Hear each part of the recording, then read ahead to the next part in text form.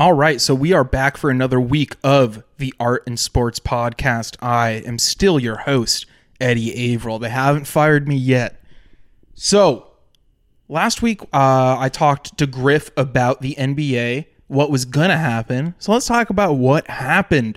Week 1, let's see, is it like every other year where everyone overreacts to everything and uses preseason as a barometer for some reason, so they're shocked when things play out different than they expected? Yes, it was. Tuesday, the Nuggets thumped the Lakers in a game that the score kind of made it look closer than it actually was. And it was kind of like that whole closest sweep ever thing. And I'm a Lakers fan saying that. Don't even think about trying to make an excuse that game was even remotely close. Wednesday, the Pacers put up 143, starting what might be a very low benchmark for highest points scored against the garbage time Wizards. Thursday, Sixers Bucks was fun because Maxey looks fucking insane. Maxey has just been dominant all week. The 2 or 3 games he played, he's just been incredible. Friday, first SGA game that I watched, he looked insane around the rim. He put up, 40 points and only had 2 free throw attempts? I mean, I was talking about him being a potential foul merchant, but the fact that he was able to do that with only getting to the stripe twice was very impressive. But then it's like, hey, maybe you want to get to the stripe more because he played the Nuggets last night and they got just whooped. You know, what can you even say? The Nuggets, that's the one thing you can actually bank on from week 1. Yeah, the Nuggets are the best team in the league. It's not even close. None of the new East teams are even close. We'll see in 3 months how chemistry goes and, you know, if the Celtics really reach their potential. But even if they do, the Nuggets are better. They have the guy. They have Mr. Basketball. Saturday, again, Maxey, just ridiculous. That's my highlight for Saturday. And yeah, Sunday, we're going back to Sixers. I don't want this to be a Sixers podcast because I fucking hate them. But I do live in Philly, so I feel like I just hear people talking so much and they're just so on my mind. Embiid was announced to rest last night for the Sixers home opener. Then he ended up playing and having a big game, and they won. And by the way, Scoot Henderson, what's going on there? The assist turnover ratio is looking like I'm playing out there. But regardless, Embiid does play, and I feel like the whole narrative side of the Sixers is just going to be so exhausting this year, and Embiid is just going to be a little drama queen, or actually a very big drama queen, and kind of upstage Harden. That's what it seems like, at least. I really hope I'm wrong. One more thing on the week in basketball. LeBron James versus Darvin Ham, a.k.a. Le SEAL Team 6 versus Darvin Bin Laden. Darvin Ham only plays LeBron 29 minutes in game 1 where they get destroyed. I'm on Darvin's side there. LeBron is saying, put me in. I can play point guard. Dude, we did this. We did this in the fucking playoffs. It doesn't work. Take the L. We're losing. Then he plays 39 and 35 minutes in the next couple games. And it's like, okay, so that was out the window. Le GM is back in the building, and he is taking out our terrorist head coach. And that's the thing. Darvin is running some really bad rotations, but it's like, I am not Lakers Spaces level on it yet. It's a team that's going to take a while to figure out what the right formula is. And it's going to be like last year. We don't have Russell Westbrook, but it's going to be like last year a little bit. Speaking of Russell Westbrook, Fool's Watch MVP of the week, Russell Westbrook. He probably won this award 30 times over the last 2 seasons, but him taking that attempted game winner with like 4 points on the night so far and airballing it, or I guess that would have been to tie it to send it to OT against the Yaz. But yeah, that was fucking hilarious, and Russ is going to Russ. A week ago, it was Sunday, and you know who once said every day is like Sunday? Ol' Morrissey. Yes, 40 Years of Morrissey is the tour that is currently in New York. Well, I guess it just wrapped out of New York. And I took the bus to New York from Philadelphia to see my old friend Stephen Morrissey. He put on such a great show. 40 Years of Morrissey is an apt tour name. He really did run through the catalog very quickly, with kind of the Smiths catalog just being treated as one thing. The 5 or 6 Smith songs he did play leaned heavy toward the back end of the discography, which, not my favorite. I'm not a big Strange Ways guy. But it's like you're seeing Morrissey do Girlfriend in a Coma. That's fucking sick. And him, basically serenading me and my partner, singing Let Me Get What I Want, that was one of the most magical live music moments of my lifetime. And so Morrissey is on the brain this week. David Fincher's The Killer came out. And I talked about that on the latest episode of Extended Clip. And the main character in that exclusively listens to Morrissey. The main character in that exclusively listens to the Smiths. So it is apropos, it is only fitting that the main segment for the art end of the podcast this week is going to be me talking to my good friend Ethan Vestby about Morrissey's debut solo record, Viva Hate. After that, we are going to be bringing in Will Sennett. Yes, the funniest man online, Will Sennett. He will be coming on to talk about the Cincinnati Bengals because he is a Cincinnati sports fan for life, and I love Will Sennett. So that's that for this podcast. Let's get right into it.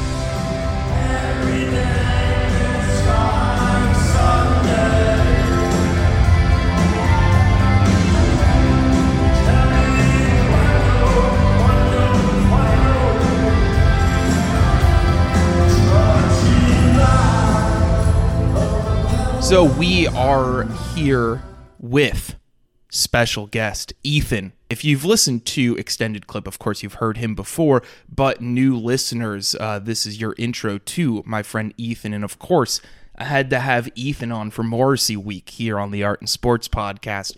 Welcome to the show. Thank you for having me on, Eddie. I'm always happy to talk about Morrissey.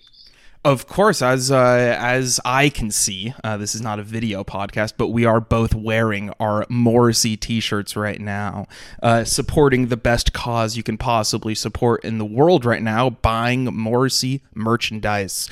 So, the reason for the season, technically, I already talked about this a bit in a monologue, but 40 Years of Morrissey is the tour right now. I talked a bit about how phenomenal that concert was, and I didn't really talk about 2 songs from the set list because they are from his first solo record, Viva Hate. So that is what we're here to talk about with Ethan. This is a record that came out, 6 months after Strange Ways Here We Come. It is like as immediate as I've seen of a guy leaving a band and just moving on right away, using the same producer as Strange Ways Here We Come. But I don't know, to me, this one has always felt like a better record and a more progressive record than that one. It's almost like Morrissey was half out the door for the last Smiths record, and then this one, he really comes into his own once again, almost a revitalization. Ethan, so you've been a Morrissey fan for a long time. Has this record always been kind of one of the essential ones for you? I'd say it is. I mean, I came to Morrissey like most people through the Smiths. Mm-hmm. Though I'll say, I guess in terms of my kind of path with Morrissey, the first Morrissey album I was really cognizant of was his 2009 album Years of Refusal, which you remember has the cover with him with his big gut out and holding the baby in his arm. Yeah, holding a baby between the legs, weirdly, like a pose you don't usually hit when you're holding a baby. Yeah, and I was just familiar with it because I was like reading Pitchfork every day at this point in grade 11, and people were like, oh, this Morrissey guy is important, reading this. So I felt the need to check in, and I remember buying Meat is Murder on CD at HMV, loving it, but also being really, obviously being in high school at the time, it's very easy to emotionally relate to Morrissey. I think that's the point where you are supposed to listen to him really. It's weird to kind of picture someone getting into Morrissey when they're 40 or something. But I have a specific memory of the final track of Meet His Murder, the title track, so to speak, actually genuinely scaring me. If you'll remember, there's those sounds of like an actual slaughterhouse in it. And I remember it and genuinely terrified me. And I actually was listening to this album again. I found a little bit of an echo in the final track of this, Margaret on the Guillotine, where you hear the clomp at the end of Thatcher presumably being beheaded, and that oddly spooking me.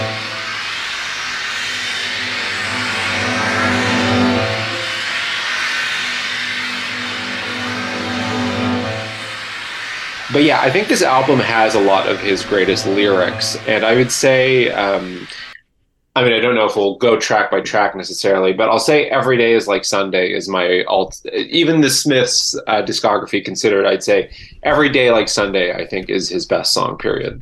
Yeah, I mean, Every Day is Like Sunday is a epochal pop rock song, in my opinion. It's like echoes of Eleanor Rigby and John Cale's Paris 1919 in the orchestration, but of course with the, post-punk, post-Manchester, highly emotional attitude and naked emotions of Morrissey. And it's also just like one of the meanest songs. It's about being on vacation in a town that you hate, basically. It's essentially Kanye's How You Gonna Be Mad on Vacation line.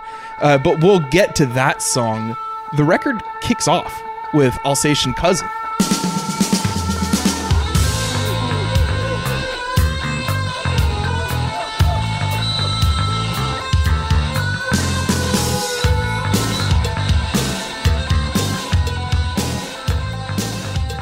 Now, this is a short, moody, tense track about basically when your girlfriend catches you on some down low shit.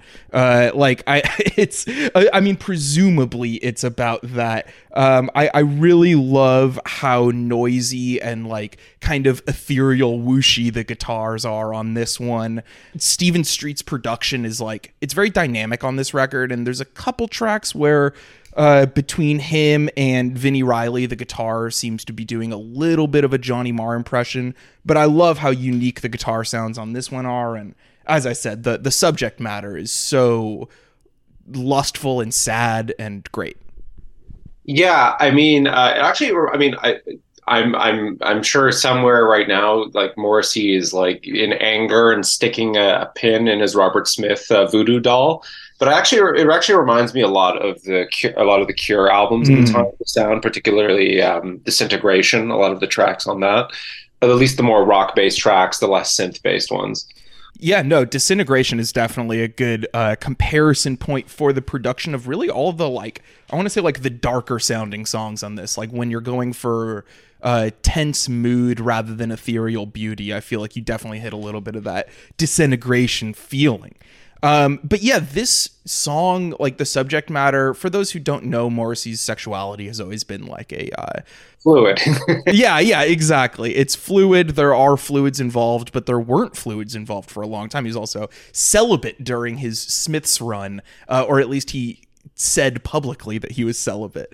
But I feel like this song kind of gets into the thing where it's like, a lot of these micro little narratives, these romantic and lusty narratives of this record, they feel like they could be based out of Morrissey's life, but often taking the perspective of another character in the story, where Morrissey is the guy who the protagonist of this song caught cheating on her with a guy, or even he's the guy that guy was cheating on. I just feel like Morrissey is almost detaching himself lyrically in order to get into the headspace of these other kind of characters in these songs, and it makes the self-deprecation hit so much harder when he's essentially talking about himself in the third. I actually kind of struggle to talk about music, so thank you for having me on. But I think I often say I sort of struggle to talk about music in terms of just on a technical basis. Mm-hmm. And I was sort of saying that this album has many of his greatest lyrics, and I agree with that. But this is actually one of the tracks on the album where I think of it musically before I think of it lyrically. Mm-hmm. Where something like, Every Day Like Sunday or Sweethead, I think of lyrically more than musically. Little Man What Now? I think that one, it's hard not to think about it lyrically. This is very a very narrativized song. An afternoon nostalgia television show. Kind of about his obsession with mid-century British TV and cinema, I guess. Like, he was all into those kitchen sink dramas that I frankly can't get into, but I love how much he loves them. And yeah, there's just like so many little poetic phrases, you know, too old to be a child star, too young to take leads. It's about like an in-between weird part of a person's life where you can't say that this character he's talking about was an artist. He was kind of a young actor on soaps and stuff like that. But I feel like Morrissey's kind of fixation on these figures brings more artistry to them. It's like, there's all these like middling British drama movies that I would probably give 2.5 stars on Letterboxd. But the fact that like they are the Bible for Morrissey, like he got the line, "I would go out tonight, but I haven't got a stitch to wear," from one of those movies, makes it like elevates the artistry of it so much. And I feel like this being like a song about his fixation on that type of TV and cinema is awesome. Yeah, definitely. I think the BBC industrial complex was shoving those movies down people's throats. Yeah. In terms of Morrissey's relationship to cinema, actually, I just remember this odd anecdote from his memoir, which I recommend anyone reading if you can. I'm gonna, I think, read the final line of it, which is very heartbreaking later on. But I remember he has an anecdote where he's envisioning there being a movie made about the Smiths and who'd play them. And I just remember him saying Sean Hatosi would play him.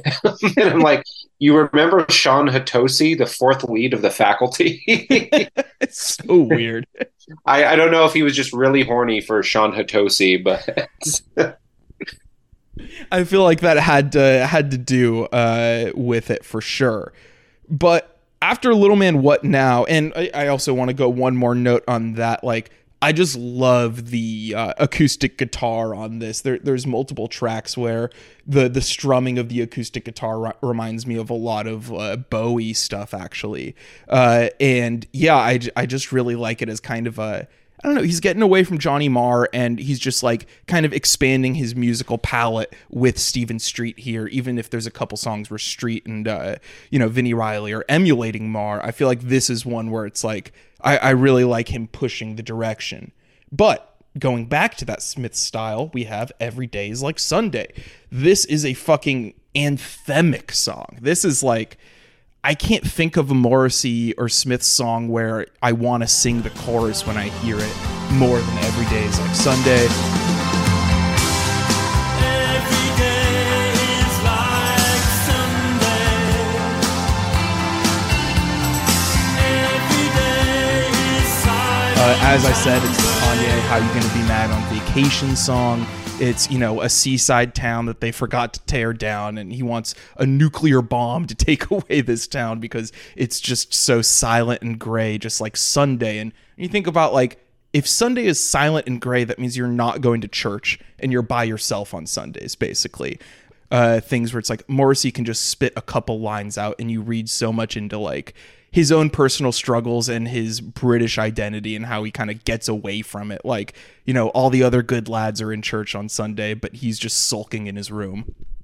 Well, I really strongly associate the song with fall of 2015, particularly September 2015. I was listening to this song on repeat while very depressed. I was like at a job where I was basically working like 6 or 7 days, 7 nights a week. And I had like no social life. And it was my first year living in Toronto. And I just remember I'd come home from work and listen to that song. And I remember like you said, I was singing aloud to it at one point without realizing my roommate was home. So my roommate heard me at, I don't know, 2 a.m. just singing that song out loud. That's great. Yeah, but it was the coastal town they forgot to close down is one of those lyrics that always sticks with me. I feel like I've seen a lot of films actually where that line comes to mind. I remember watching the Fritz Lang film Clash by Night with Barbara Stanwyck and Robert Ryan, which is basically set in a depressing seaside town, and I was thinking of that track throughout that film. Next is a problematic one that I love, Bengali. Now, this one, if you look at any review of this record, they're going to call this song racist or something like that, or like talk about how Morrissey's making a false equivalence between racism and like feeling bad for a guy or whatever. But I'm going to take the optimist's read on this. I'm going to take the generous read on this when, you know, him saying to shelve your Western plans and that it's hard enough to live where you belong is really moving to me. Like, he is such an outsider, and it's such a song for outsiders that it's like, think of the most different culture that you can, or if you see a person coming from a different culture that's so different from your world, maybe you do want to be a part of that just because your world is so shit and so depressing that it's like you just want to try the opposite thing. It's like you know, Wes Anderson's movie about going to India is like that. You know, it's like these three depressed brothers who are like, well, let's just fucking take a train to India. And I get the insensitivity there, but I also think that like the very basic notion of trying to get into a different world because the one that you live in has shut you out is very moving. Yeah, I love Hotel Chevalier. Yeah.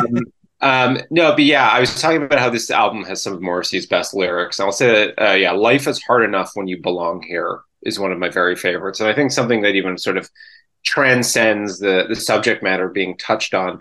I actually wanted to bring up, I don't know if you, Eddie, if you watched the infamous Morrissey episode of The Simpsons from a few years ago. No, I actually didn't. That depressed me just on sight, and I couldn't go through with it.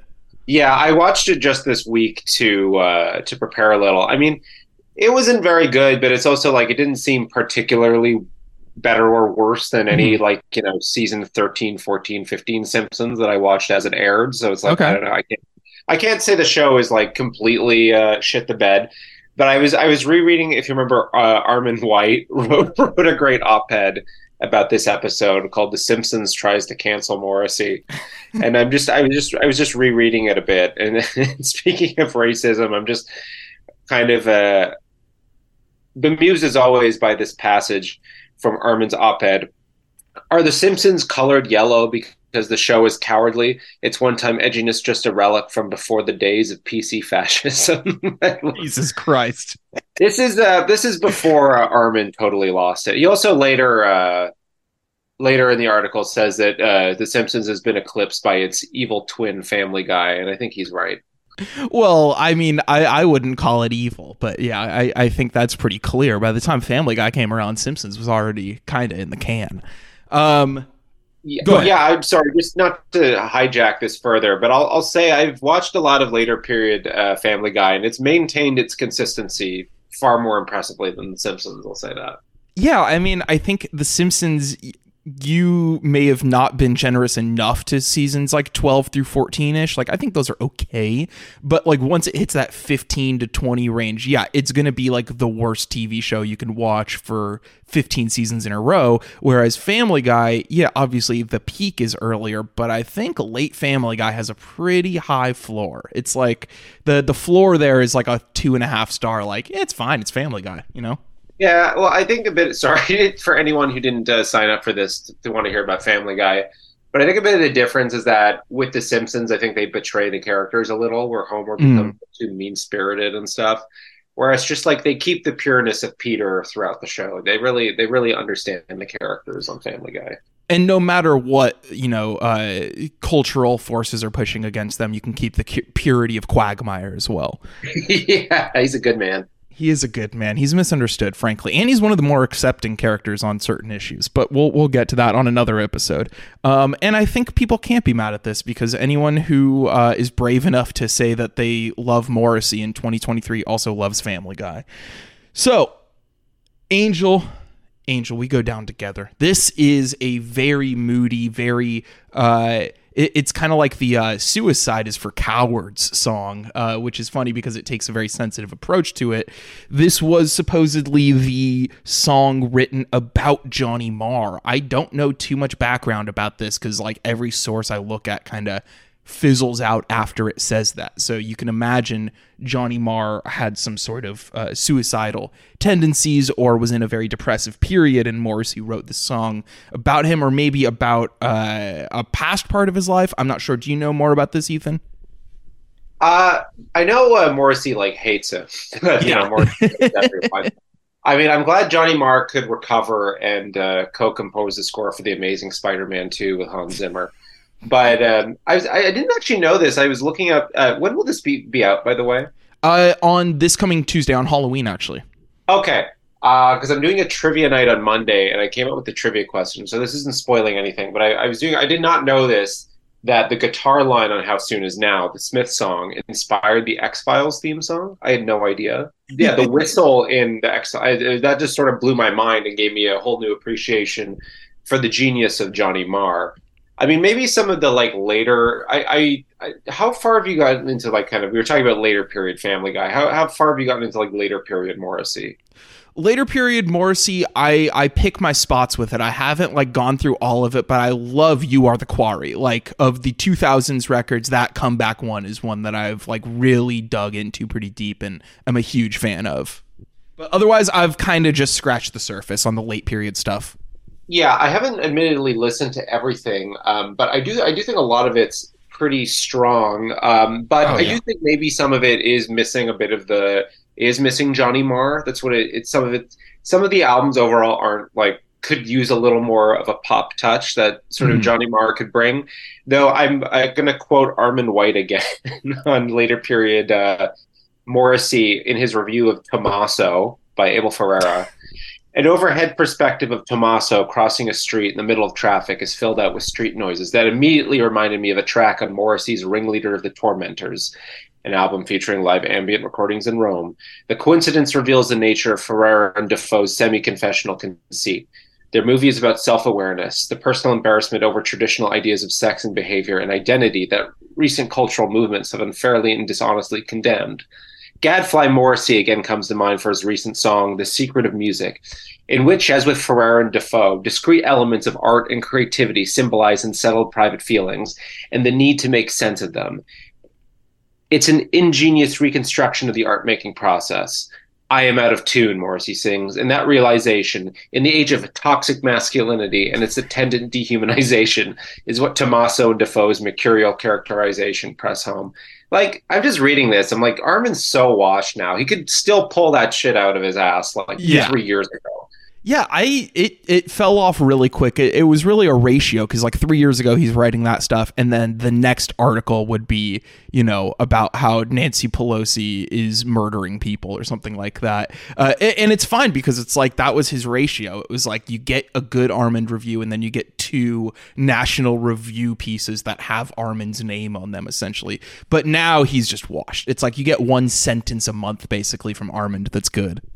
I do just wish sometimes, I don't mean totally, I sometimes wish I had Armin's brain for being able to contextualize music and movies in that way. Yeah. Just having Morrissey constantly ringing through your head, it sounds like a nice way to live. No, I mean, I think he treats Morrissey's songbook like a Bible more than any other person has ever done with any songbook. I feel Armand's integration of Morrissey lyrics into whether he's reviewing for a Godard or a Marvel movie is ridiculous. He's just got the Moz brain, and you gotta love the Moz brain. Late Night Maudlin Street. This is a beautiful track. This is such a long, lugubrious track. Vinnie Riley's guitar on it is very much bringing you back to the early Smiths kind of stuff, the Manchester scene. Vinnie Riley, of course, known for playing guitar in the Durutti Column, or as the Durutti Column. So it's he's pushing forward the envelope with the musicality. I would say Angel is, he has this orchestration again, on Sunday, and you have all these new forms of orchestration, newer late 80s drum sounds. But I really love how Last Night Maudlin Street just throws it back to early Smith style, ethereal, jangly guitar, and short verses that take a long time to say because he's drawing out every word painfully. And it's a beautiful song. Yeah, I'd say this alongside Sweethead, Every Night, Every Day is Like Sunday, and another track we'll talk about later that I think is really underrated. They're all like basically his four best songs to me. Mhm. The drum machine work is really beautiful, but it's like enough about the aesthetics. You got to get down to what it is. And it's a song with so much regret and pain about love and, not belonging. And you get the line laid on, he drove me back in the van complaining women only like me for my mind, which I don't know a single rock singer that would ever say the phrase women only like me for my mind other than Morrissey. Yeah, it's just like, it reminds me of I Know It's Over from The Queen Is Dead in the sense that like it's a softer song that's long and just lets you luxuriate in the sadness for as long as it possible. And the song's like 6 minutes, 45 seconds or something like that. It's like easily the longest track on the record, and it needs to be. I think that the feeling, the affect of the song all comes from like sinking into it, and the lyrics getting sadder and sadder until you get that women only like me for my mind line toward the end. Next track is Suede Head.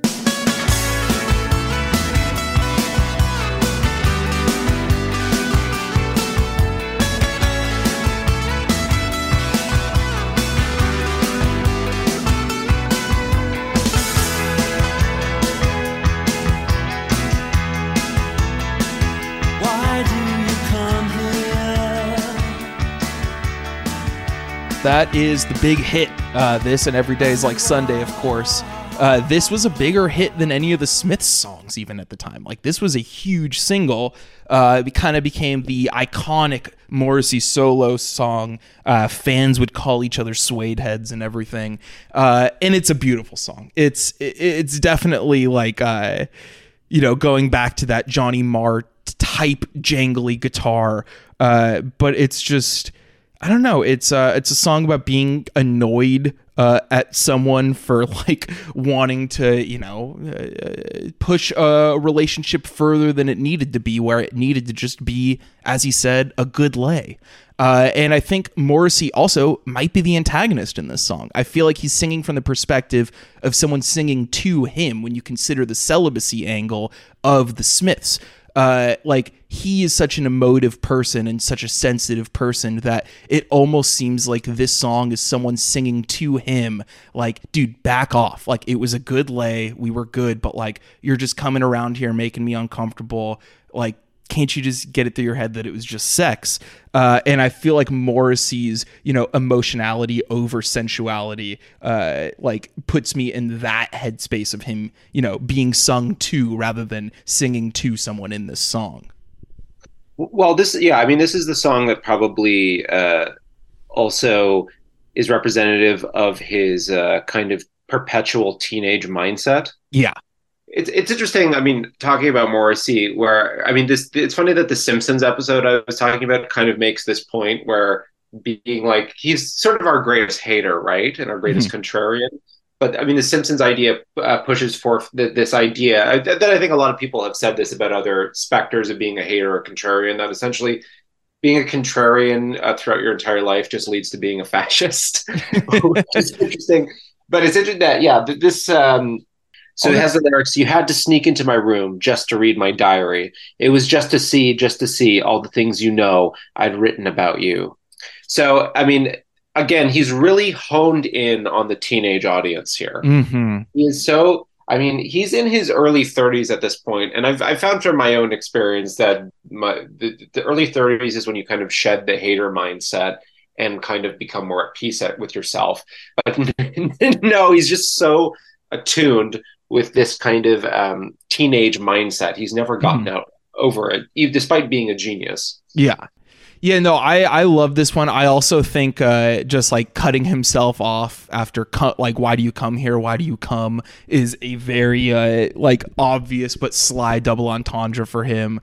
And I just think that like this song, it reminds me of You Handsome Devil, like where he's like, he has so much repressed sexuality because of his intended celibacy, which also, I think his celibacy thing is just a pure hater thing. Like he hates the sexual aspect of 80s rock music. So he's going to pretend to be celibate, or he's going to force himself to be celibate.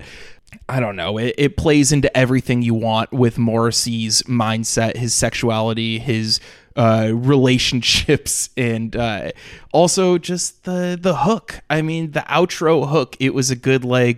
Like, it's one of the catchiest things he's ever done. I have that ringing through my head all the fucking time. It's phenomenal. Well, I mean, is to be a fan of Morrissey to admit that you've at some point in your life flirted with loser mindset? Absolutely. I think you have to even go beyond flirting with it. I think you have to have had the loser mindset.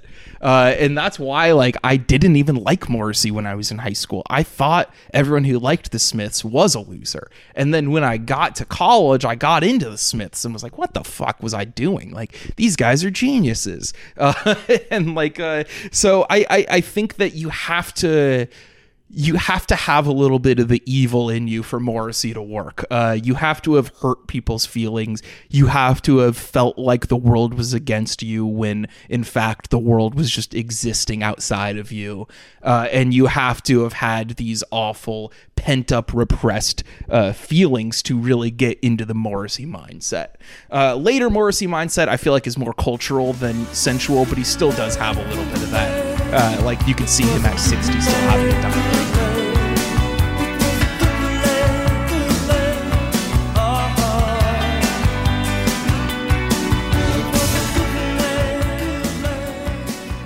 Break up the family. I want to see all my friends tonight.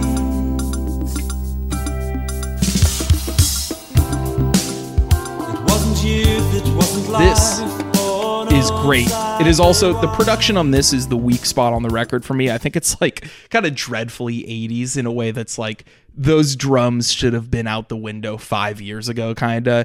And it reminds me of like the Smiths self-titled, and going forward to You Are the Quarry, where there are certain points where, like anyone, Morrissey is a victim of time, where it's like, the thing is, it's just going to be of its time no matter what. The Smiths self-titled, I think, is a great record, but I much prefer all the Hatful of Hollow versions of those songs.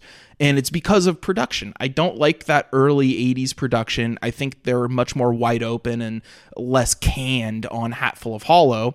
And then you go forward to You Are the Quarry, there's songs that sound like they were produced by Jack White. You know, it's like, boy, this is like some real 2000s K-rock shit.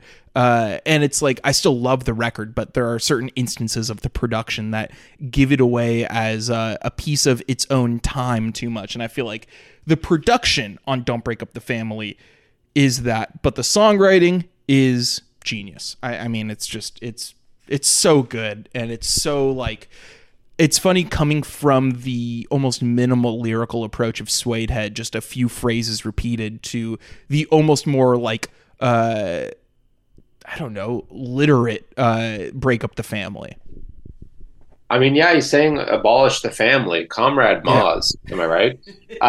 Also, Teenage Mindset, Playtime Always, abolish getting in trouble. I mean, I guess you found love, but weren't at peace with your life is one of my favorite Morrissey hater lines. You know, it's the heaven knows I'm miserable now thing. He's talked about it with employment, and he's talked about it with love. And it's like, you can find the thing that you've looked for, but you're still going to be miserable, whether you're looking for a love or a job. And I've been in both of those camps. I get it. The next one is, well, it's technically The Ordinary Boys is usually the ninth track, but was re-released, like on the re-release version, was changed to the demo of Treat Me Like a Human Being. Apparently this was a copyright thing, and also just like, I don't know, I was looking into this reissue, and Pitchfork gave this album a 7 on reissue, and I guess it was because like it didn't have enough good bonus features. Like 2012, 13. Yeah. Also, speaking of the reissue, have you seen the reissue cover, the 97 re-release cover? It's a white background with a picture. It's just a new portrait of Morrissey from 97. And it's like very trashy. It looks like it could be a Justin Timberlake like single artwork or something like that. But I like it. I like it as like this is Morrissey in the late 90s now. I'm glad to see he could still be a thought up until that point. Hey, he's still a thought today. Yeah.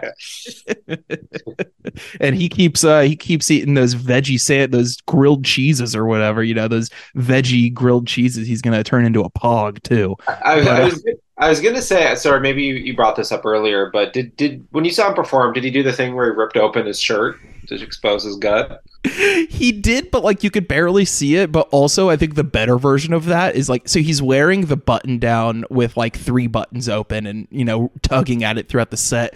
But then when he comes back for the encore, he's just wearing his own merch. Like he just comes out with the Morrissey shirt that they were selling, like a small, just like really tight around him. And it was one of the funnier looks I've seen for sure.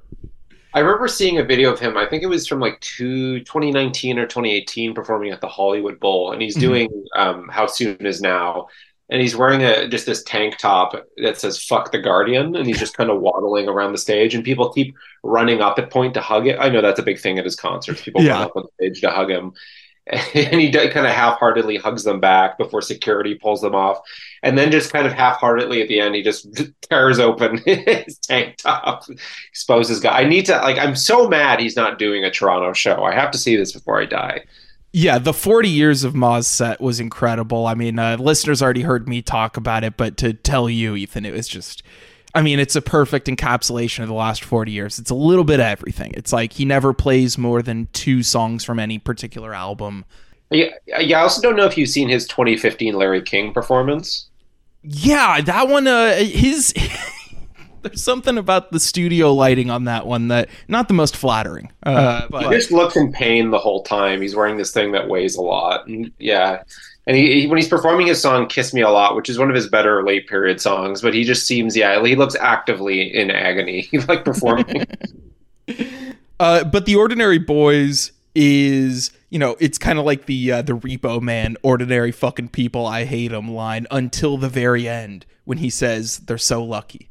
And I love that because it's like, it almost feels like that fucking pop punk ass, like, we got to leave this town, kind of thing, like all these ordinary people. And it's, Morrissey's the godfather of all of those people. As much as I make fun of pop punkers, like all of them loved the Smiths when they were growing up, or they loved bands that loved the Smiths growing up. But so I really love this as like a very sly, like pulling the rug out from under you version of that trope. It's like talking about how no one in comfy suburban like life knows how good they have it. Basically, they're going to be miserable and say that everyone's ordinary and doing the same things every day, but they're lucky because they're comfortable and they have a good life. Basically, musically, very fun song too.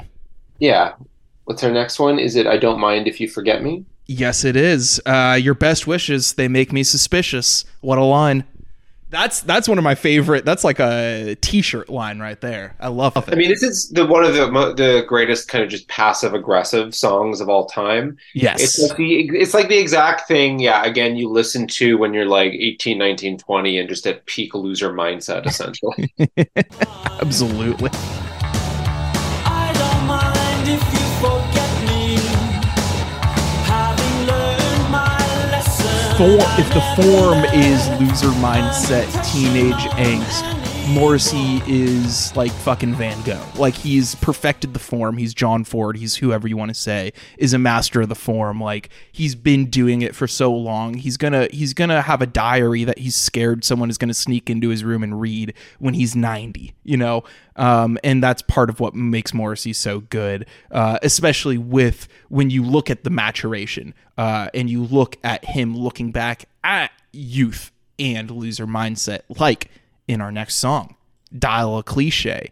This is an unbelievable song. This is a song about young Morrissey being a fey little boy and his dad telling him to grow up and be a man. And it's a little bit of like a Lou Reed, My Old Man is basically the same exact song as this. And it's one of my favorite subgenres of rock music, the daddy issue origin story kind of thing. it's fantastic. I mean, for those who don't know the phrasing, because dialing doesn't mean anything in the 21st century, there used to be services like Dial a Joke. You know, you punch in a phone number, you let it ring, and then someone picks up and tells you a joke. And it's like, well, that's stupid. So the concept of this is that essentially his father's advice comes from a dial a cliche operator. And it's the idea that typical masculinity has run its course and that fathers need to find new ways to raise their sons, essentially. And that, like, telling your boy to shut his, close his mealy mouth and scrap his fey ways isn't going to do any good. That boy ain't right, I'll tell you. Well, and maybe Morrissey's dad was right. Maybe that boy wasn't right. I mean, yeah, exactly. That's the thing, is like he's looking back and he's criticizing, but he's also, I think, clearly seeing how oversensitive he was as a kid. And like a little bit, you have to realize, well, dad did kind of know what's best. Like the approach was wrong, but like you got to know your dad was a little bit right there. Then we get into the final track, the most controversial track, Margaret on the Guillotine. If this was released like last year or something, it would be like or in the last few years, it would be like if Taylor Swift made a song called like, Donald Trump, you're officially an orange man. And I'm gonna kill you. You'll remember, I think it's actually more the equivalent of Kathy Griffin holding up that fake head of Donald Trump. Oh yeah, Jesus. Yeah, I was kind of saying earlier, this track kind of fills the same slot that the title track of Meet Is Murder does. Yeah, no, totally. It's definitely the most of a public statement about the world and not like small personal relationships. And it's basically just saying, hey, everyone in England wants to see Margaret Thatcher die. And they want to see her die brutally by the guillotine because her reign of terror reminds us of what we learned in history class about like the French rulers and stuff like that. So we got to bring back the guillotine for her. And very simple lyrics, very downbeat, and reminds me of Meet Is Murder. It also reminds me of like Let Me Get What I Want or Back to the Old House, kind of some of the older ballads where it's like the subject matter is going to be a lot darker than the ballad presentation. Now, fill me in. Has Morrissey like addressed this song in recent years? Has he had a heel turn? Maggie Thatcher, knowing. I don't think so. I know that he had some bad words for the PM that had that pig scandal, of course. So of course he's always done that. And, you know, it's hard to talk about Morrissey without talking about some of his public statements. Look. The guy just loves animals, and sometimes he loves animals so much that he puts down a race of people because of the way they eat animals. And I don't really know I have no defense for it. But Margaret on the Guillotine, what a way to end it. I mean, if you're looking at Morrissey as like English identity, you know, it's like it's this song, it's Irish Blood, English Heart, you know, and a few others, and it's like a really great. It reminds me of Margaret Smith, Mark E. Smith of The Fall, in the kind of owning up to being British, but also hating being British kind of dynamic that he's running with here. And I just think it's a fantastic song. And, the outrage at the time is so funny now because of the way people treat, leaders now. And that's me really getting on my arm and shit is like, if Taylor Swift said she was going to kill Joe Biden, what would you say, Like, or what was it like when after Trump was elected and Alex Jones was like, oh, you gotta respect the sanctity of the office. It's a tough job. Any final thoughts on Margaret on the Guillotine and in general Viva hate, Ethan? I'll just say it is crazy that Margaret Thatcher was prime minister for 11 years. That is insane. That feels way too long and also too short the way people talk about it. Well, I said that I wanted to read the final passage from Morrissey's self-titled memoir published in 2014, controversially by Penguin Classics. It's a great book if you haven't. So again, this is just the final passage, and I think it sort of sums up him, from back in the 80s to nowadays too. As I board the tour bus, a fired encore is still ringing in my ears, and then suddenly a separated female voice calls out to me, full of cracked now or never embarrassment above the still Illinois winter atmosphere of midnight. And it was dark, and I looked the other way. Wow. That is fantastic and a great way to end here. Ethan, thank you so much for coming on the Art and Sports Podcast, talking Moz. Anything you want to promote for the people? They can read your writing and see other things you do on the internet?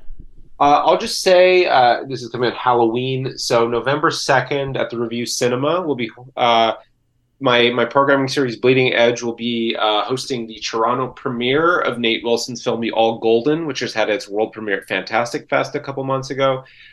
It's a really insane movie. It's what micro-budget movies should do, what they can do, and this, I think, shows a new way going forward.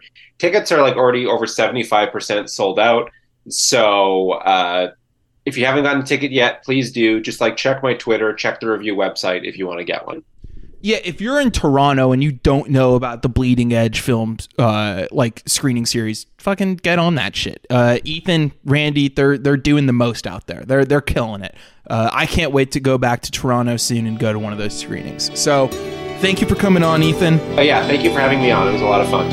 Of course.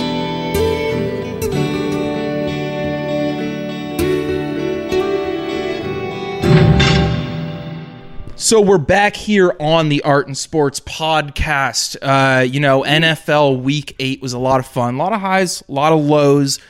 Personally, I did quite well. I was on a 4-game losing streak in fantasy and came right back 3-1 with a push in my bets. Don't tell anyone who cares about me that I'm still betting. And, but most importantly, the Bengals are back. The Bengals were +4 against the 49ers, which is one of the bets I won, of course, because I knew they were back this week. I when I told Will, I want you to come on after the Bengals game, I knew it was because the Bengals were going to beat the 49ers, and I want to happy Will. Last time we recorded, it was hours after the Cavs got bounced from the NBA playoffs. I want to counter that with bringing Will on after Joe Cool swags it out, Jamar does a flip, and they beat one of the top 5 teams in the league. What's up, Will Sennett? I got my ass in the water, toes in the sand, dude. I feel like $1 million damn. Thank you for coming on the pod, brother. It is always nice to chat with you. Of course, dude. No, glad to be here. I was not as confident as you. I was worried I was going to come in here and really and be a prince of darkness on your podcast. But I'm glad I can come in here with a smile on my face.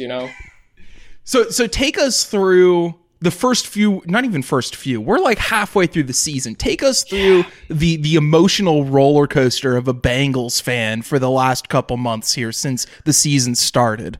I mean, not fun. It's never fun. Even when we're good, it's always a rock fight. You know what I mean? Yeah. It's always bloody and muddy and disgusting. But this year especially was rough because, Joe's calf, obviously, we didn't really know the extent of it. Coming into week 1, everybody's like, he's good, he's fine. And then clearly that was not the case. And that was coming off the Rodgers injury, Yeah. Achilles stuff. I mean, that was I would have nightmares about, something like that happening to Joe. So it felt like we were rushing him back. And then, worst offense in the league, couldn't run the ball. Yeah, I mean, times were dark. And then there's that, we have that bullshit every year. It's like, hey, the Bengals start slow every year, nothing to worry about. But it's like, wouldn't it be great if we didn't start slow just once? Wouldn't it be great if we were ready to go? Especially with their week 9 through 15 schedule being brutal. A fucking gauntlet. That is tough. That's the main reason why I thought this game was going to be so important is because when I looked at that at the moment, I thought, well, the 49ers are the best team they're playing on this stretch. So they need to really show out in this game. Now I'm less confident that the 49ers are the best team of that bunch. But yeah, this was huge for turning the season around at the midpoint because they're going into a tough part of the schedule.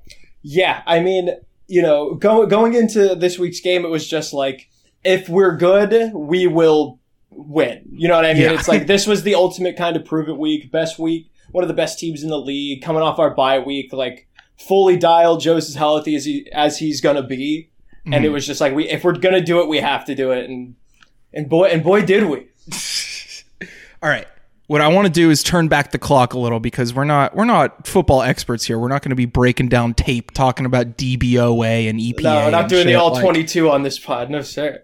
No, I mean, like, look, when I talk basketball, I'm going to talk more numbers. Football is a sport that is, to me, about fucking gooning on Sundays. And That's like a tradition. It's like a American tradition of just like you're watching for 7 to 10 hours pretty much every Sunday.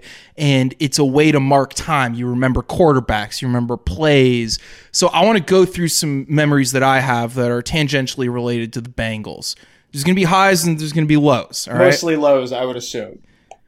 I'm in my dad's bedroom for some reason. I don't know why I'm not in the living room, but I'm in my dad's bedroom watching Saturday divisional football playoffs. Don't do this to me. Eddie, don't do this to me. Carson Palmer. I mean, I liked him because I was a young USC football fan. The way that like a lot of people I know right now are talking about, like, you know, when I was young, I was brainwashed into Zionism and I did birthright. When I was young, my best friend's dad was a USC alum and a big football fan. So like I was brainwashed into being a big USC fan. Like I went to fucking UCLA for grad school and I still am like, you know, Caleb Williams could turn it around. Oh my God, dude. Shame on you. I was in on Palmer as like a 9-year-old. Like I was like, I like where that guy went to college, you know? But so I remember watching that in my dad's bedroom. Do you remember where you were for that? Yeah, I was in the big sports bar in town. It was called Willie's. And just, you know, dog shit, you know, it smells like cigarettes. It's disgusting. The food. Oh, you're sucks in dick. Cincy at this point. I'm in Cincy. Yeah. I'm a young man because this was what 04. I believe so. Yeah, 04. So yeah, I would have been about 7 or 8, and yeah, it was the first time. It was the first time we were good my whole life. You know, we just drafted Palmer. You know, we did the thing his rookie year where we sat him the whole year, which I think is a great idea. I think it usually tends to work out, but also it's hard to, you know, when you suck dick enough to get the first pick. Those fans they don't want to see another year of John Kitna, which is what we got. But yeah, we were just dialed in, we were clicking, and it was just an exciting time to be a Cincinnati sports fan. And then it wasn't. Very quickly it wasn't. And then it wasn't. And then it was all over very fast. Now, moving on to a more, volatile up and down memory of them. Chad Ochocinco. Do you remember the name change? Do you remember how you felt about him? Were you like in for everything? Because I didn't even like the Bengals, and I was in for all of the antics. Oh, he was amazing. Yeah, of course. Like he was just a fucking goober. You know what I mean? Like just a silly guy who also ran perfect routes. And I feel like people remember the antics more than like at his peak. There was 5 years where he was top 3 receiver in the league. Yeah. There was a point where it's like him and Fitz were both being wasted on the worst possible fucking teams. Like 2 of the 3 best receivers probably. Mm-hmm. Yeah, no, I was all in on Chad. Everything he did was so funny. You know, there was never any hate behind it. You know, he's a showman. You know, and we're starting to see that he's in every commercial now. You know, he's starting to pick up a little steam. No, he's a proud son of Cincinnati, and we will love him forever. Yeah, no, I think he was like one of my favorite players growing up just because like he was one of the first guys I saw actively piss off guys like my dad. And I was like, oh, that rules. Like my dad who will say stuff like he'll name all the quarterbacks, but he'll still say, I don't like that Chiefs quarterback. Like he won't even name him. Why? Because he's too flashy. Because with the sidearm.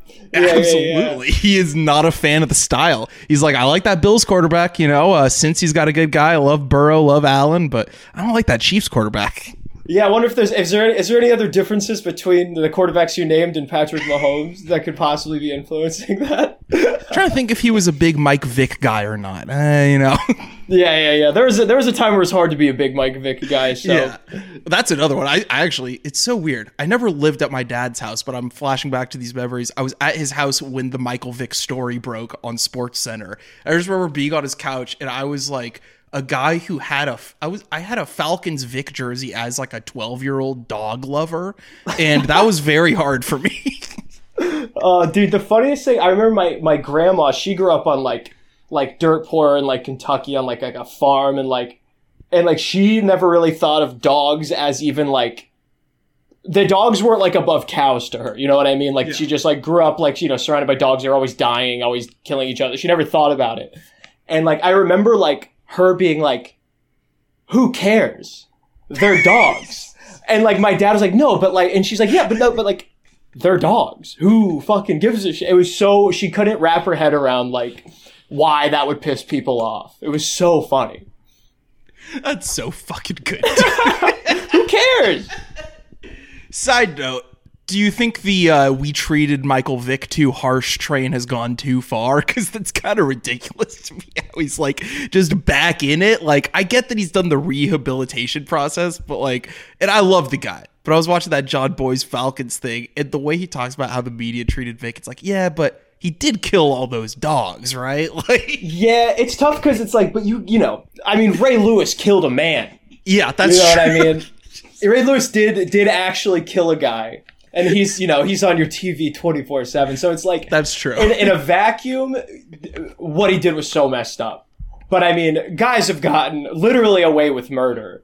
So that's another thing that the old Mr. Averill told me. One of the very first facts I knew about any NFL player is that he killed a man, that he was a murderer.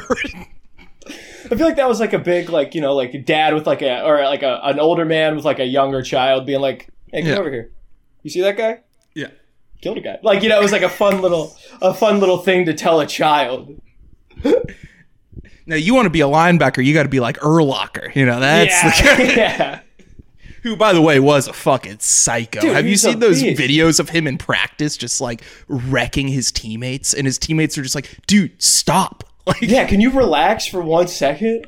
I love that. I love like the fully embracing the psycho thing so much that like you piss off your friend. You're trying to hurt your boys who like you need to be healthy. Yeah. So good. Oh man. So back to the Bengals this season though. This game was awesome. It was like right from the fucking start. First of all, Brock Purdy wasn't supposed to start and then started like it was questionable, and then the concussion stuff.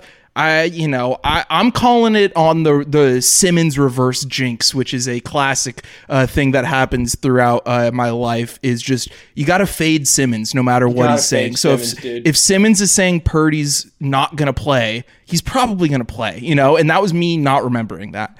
But regardless. In the first quarter alone, it was like, oh, this is the busiest their offense has been all year. This is ridiculous. This is like, and I'm a Mixon fantasy guy too, which weirdly I've drafted him twice in the last 3 years, and usually I'm not happy with it. But so Mixon just went off right away. It was like huge for me in that respect. Then the second Burrow hit that run on 3rd and 9, I was just like, he's back, dude. He's fucking he went full sprint from like the second his foot planted on the last step of the drop back, just used that to catapult himself at a full sprint. And I was like, oh, he is back to being like a top 3 quarterback, if like at the lowest. Like when he's going, he's at the top of the league. Because that's what you like when he's not doing that. It's easy to forget that like that's like his superpower is that like he's like a dark wizard back there in terms of like escapability sometimes. Like he had that one play where he was sacked and then he ran out and hit T for a first down. It's like, oh yeah, that's what separates him from most guys. He just it's not like an intangible thing. It's like not something that like that shows up in like, the draft process or anything. But some guys just have like an innate ability to just like feel pressure, escape pressure, and then as they're escaping it, know what to do, Like you saw, I was watching like Zach Wilson play yesterday, who, God bless that truly God bless that poor boy. It's gotten to the point where I'm like rooting for him. Like as like, I think it's cause like as like also like a white guy who's like not living up to his potential at all. And everybody's pissed off at him all the time. He's sort of a kindred spirit.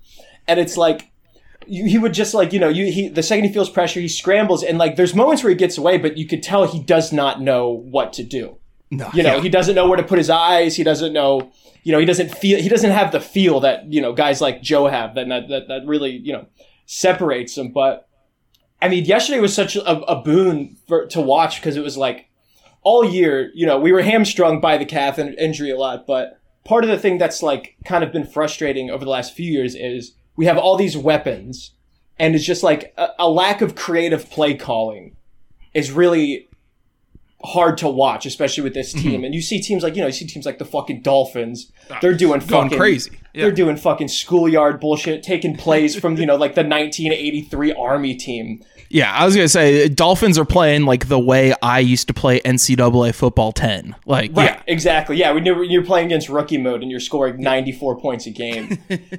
But, yesterday was like the first day. It's like, okay, scheming Jamar open. We're really figuring out that like, because, when we first came in the league, explosion, take the top off. Holy crap, we've never seen anything like that.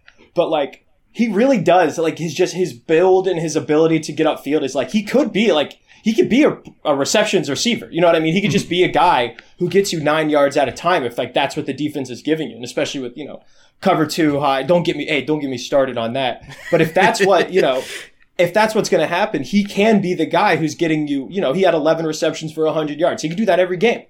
Yeah, no, I mean, I guess it's game to game where they're going to scheme for more receptions versus the big chunks and everything. But it looked like, I mean, hey, you're going against supposedly one of the better defenses in the league right now and kind of lighting them up, especially in that first quarter. And they are one of the better defenses in the league. They adjusted. They were very quiet. They quieted the Bengals down for 2 quarters straight. It was like, this is getting ugly now. But then like right at the end of the third or beginning of the fourth, you get that fucking turdy pick, followed by the Jamar touchdown. And it's just like, the fourth quarter is going to be awesome. And like, you get a little more Purdy Kittle magic because Kittle's just ridiculous. And, the Niners are that good. That's the thing. It's not like they didn't show up today. They are that good. And so 24-17 with 8 minutes left, it's like, this is going to be game of the year right here. This could end up being the craziest thing ever. But instead, you just march it down the field. You take all the time you want, and you're not going to get a good 2-minute drill from Purdy. Like that's not going to happen at all. He gets 2 chances. He gets the pick that gets brought back, and then the strip sack. But that was just excellent clock management, and that proves that Cincy is going to be a team to reckon with. I think that 24-17, 8 minutes left, that they didn't let it become a San Francisco heroics game. Not that they're ever a from behind team. That's not how they win. But like the fact that they were able to just milk clock and really seal that off and put San Francisco to bed like that gave me as much confidence like in the Bengals as you can possibly have for a team of their record right now. Yeah. And something I've been sitting on, and I hope I don't get myself in trouble by saying this, but Irv Smith needs to die, dude. Irv Smith needs to fucking die. I have so much hate in my heart for that man. It is. I let these fucking Bengals fans. I let them talk me out of wanting to list best tight end draft of our lifetime. You have 5, maybe 6 absolute stone cold studs that you could get late in the first round. And I let these people talk me into, tight end's not a high value position for us. We could take any replacement level tight end and make them, blah, blah, blah, blah, blah. We turn Hayden Hurst into blah. Suck my dick, dude. Irv Smith, what a fucking waste. What an absolute fucking waste. On the one, we marched down the field right before half. We could turn this into a fucking blowout. And that fucking idiot. That human piece of garbage has the chutzpah to fumble my football. He fumbled my football on the goddamn 1 yard line. Unbelievable. What is he doing? For all the optimism, we had to get a little angry. It's a sports show after all. Hey, I'm with you. Let it out, as it were. But in terms of Bengals optimism, it's like you jump 10 spots in offensive rating from that one game. It's like they're up to, I think they're up to 19th or 20th now. And it's like things are going to turn around. If you're a bettor, I bet the odds already moved a lot. So too late. Yeah. But I got them I'm one of the only ones that took the over. I think they might pull it out still.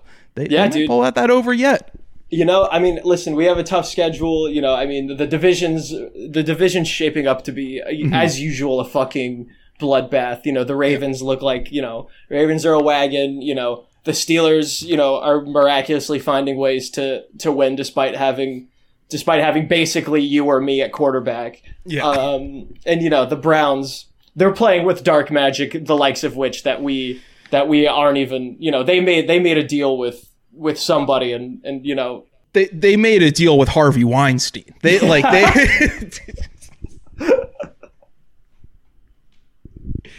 did you watch? So you saw Zach Wilson. You were saying so you watched the end of that Giants-Jets game. Insane. Dude, Dayball, best headset thrower in the game. Like it's when the game's over and he's just done. He's just so done with it. It's fucking incredible.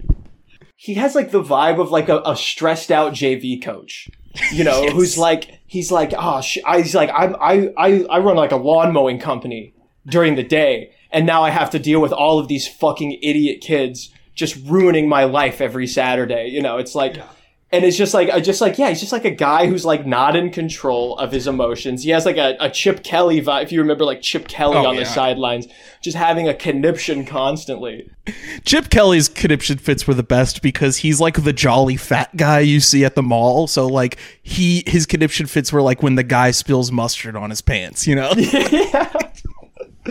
But it's just, and you know, for all of the Zach hatred that especially me has put out in the world, he is truly a beacon of calm kind of on the sideline. And I really do think that is what you need from a head coach more than anything, is just a guy who like won't freak out and scare everybody. Yeah, no, Salah's reactions to Zach Wilson's ridiculousness is very funny. Dude, he is doing a great, because you could, every time they cut over, you could see him physically like stop himself from not rolling his eyes. You know, like you could see him. I feel like he has like a needle in one of his arms that he like jabs himself with whenever he feels the camera on him to remind himself not to just like fall into himself when Zach underthrows a 3rd and 8 by 4 fucking yards, you know? I also can't wait to see Tommy DeVito try to throw it more than 10 yards. That's going to be awesome.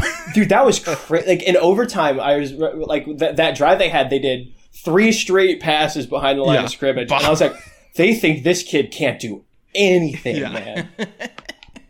Which is really scary because that's like, if you fuck that up, that's going the other way for 6. But it's almost like when you're really close to rage quitting in a game and it's like, well, you know what? If they run it back for 6, fucking fine. Game over. Fine, you know? Whatever. Yeah. Will, thank you so much for coming on the pod. Hope to have you on again sometime. Yeah, I'm going to come back. We're going to talk Cavs. We're going to get in there. Oh yeah, I'm going to Sixers Cavs in a couple weeks here in the city. I can't wait for that. So maybe we'll check in after that one. Yeah, absolutely, brother. Thank you for having me. Hear that Bengals growling, mean and angry. Here he comes the prowling, mean and hungry, and offensive fruit. Run past our foot, and defensively he's rough. All right, that's going to do it for episode 2 of the podcast. I didn't get any promo stuff in from Will, so on his behest, I will say follow him on Twitter at SenSpud, Instagram at Will Sennett, and listen to his podcast. He does a closer look with Nate Fisher, who will also come on this show at some point soon. So, listen to a closer look. Go check out the Bleeding Edge screening series in Toronto. Listen to Morrissey. Go Bengals. Watch basketball. See you next week. And listen to Extended Clip, too, my other podcast.